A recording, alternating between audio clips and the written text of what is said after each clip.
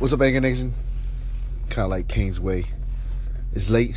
Of course, like I always say, if there's something in your mind and you need to get it out and you know it can help the people, you got a duty. Get it out. We know we got one life to live. It's a fact. And, of course, we don't have to focus on it because nobody wants to die. We want to live a complete life. We got things we're trying to do, but there's a fact that it's true. We have one life. So we can't waste time. We can't get caught up in the nonsense. And it's a fact. Every day we get caught up in nonsense. We engage. We conflict. We deal with adversity in negative ways. And it's got to be stopped. And I just think how, personally, you hit this point in your life. You hit this point of exhaustion. When you exhaust yourself out, when you're mad at yourself for exhausting your energy out on insignificant issues. It may never happen to some of you guys, but for some people, it just hits you. It's like a click. It's like a switch, and you're just exhausted. And you could use the term, I don't care. I don't care. The difference between saying I don't care and I don't give a fuck, right? I don't care. I don't give a fuck, right? Two different kind of phrases. And even there's two different ways of saying I don't care. Because some people say, I don't care. And you know they care, but they're telling themselves they don't care because they don't want to care, because they're trying to combat the emotions that do care, or the emotions that are going to play tractor beam and make them out of control. So it's like, I don't care. They hear something, they see something, I don't care, but they really care. But they're trying to use that word to combat their out of control emotions that's about to take them on a roller coaster. So they say that phrase. And then you got the statement, I don't care. And I want to zoom in on that way. So when I say I don't care, it means like you're at the point that certain friction and certain nonsense that people carry out every single day, and ways they focus their energy on, whether it's negativity or gossip or talk or backbiting or tearing people down or finding every other reason but to focus on themselves, you start not to just care about that stuff. You just don't want to be involved in that stuff. And in the past, you get triggered, you get pulled into it, you engage in it, you battle with it, and you fight with it. But then you come to that point, you're just like, yo, I don't care, man. And you could just move through that storm with no umbrella, because you're just at that point of hierarchiness where the nonsense is not going to pull you off your path anymore. And it's kind of like a tire, like, I don't care, because it's like a pathetic, hilarious circle that we do every single day in our lives in the past. And then you're at that point where you're just like, yo, I'm over it. I'm over being ignorant. I'm over being kid-like. I'm over engaging in things that humans do every single day to conflict with one another, to tear each other down, to use against each other, to try to make people feel a certain way, feel bad, keep them in, just miserable. And you get exhausted from that stuff because it's an exhausting world out there. But if you got one life to live, man, can people be mad at you for trying to be the best version of yourself?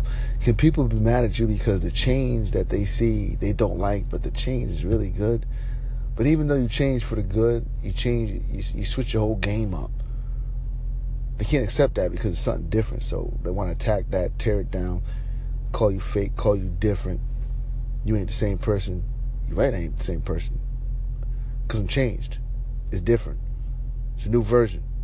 I know you don't like it. I know it's hard for you to accept it. Sorry. I don't care. I don't care about things that are not going to make me better. I don't care about unproductive havoc in the day that people still like to play with. I don't care. What I do care about is being the best version I can of myself and learn every single day and not die in a miserable state. So people, think about how you use the word I don't care. Anger Nation, what's up? Kane's Way. Back at you with some insight, information. We're also looking for information to be better out here, so I'm trying to contribute. I'm sitting here thinking what I do every day.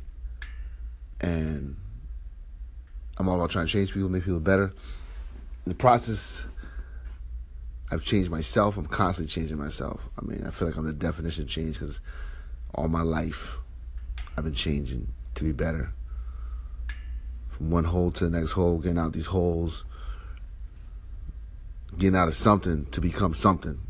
Always. But then you got to ask yourself, right?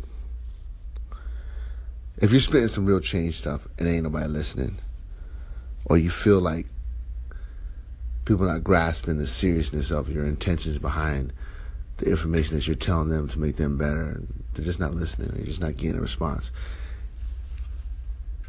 Is that us? Is that our mindset playing tricks on us? Is those potential situations have the tendency to come back on us and make us feel like what we're saying isn't important and what we're saying don't make sense, and we're just being outbeat by someone else who has greater words? I went through a phase where my mind played tricks on me like that. I felt like, I'm so serious about what I'm saying. I mean, the intention is what I'm telling, and the intention of what I'm saying. It's not made up. This is what it is, man. But what happens when that responses don't come back? Do you let your mind play tricks on you and just make you fade away, make you get depressed, make you get sad, like you're wasting your time even saying anything because ain't nobody listening? And if nobody's listening, does that mean that what you're saying isn't good? Does that mean what you're saying is not important?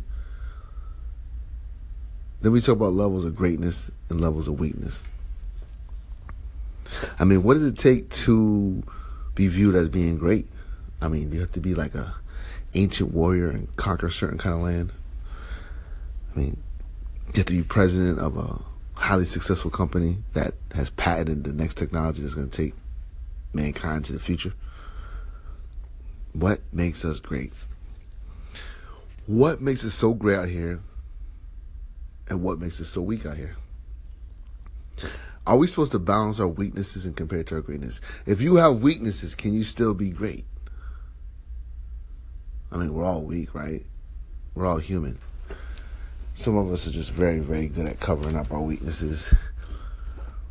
Some of us have been able to keep our weakness behind the stage curtain and manage to evolve through life without having our weaknesses exposed. Some of us have literally chosen to act on our weaknesses and suffer the consequences of being exposed for our weaknesses and mentally deal with our weaknesses. But in return, you conquer that. They always say you got to fail to make it. They throw that statement around, right? So now you failed a couple of times and you overcome your failures and you establish yourself, get foundation, you get back on track. Does that make you great?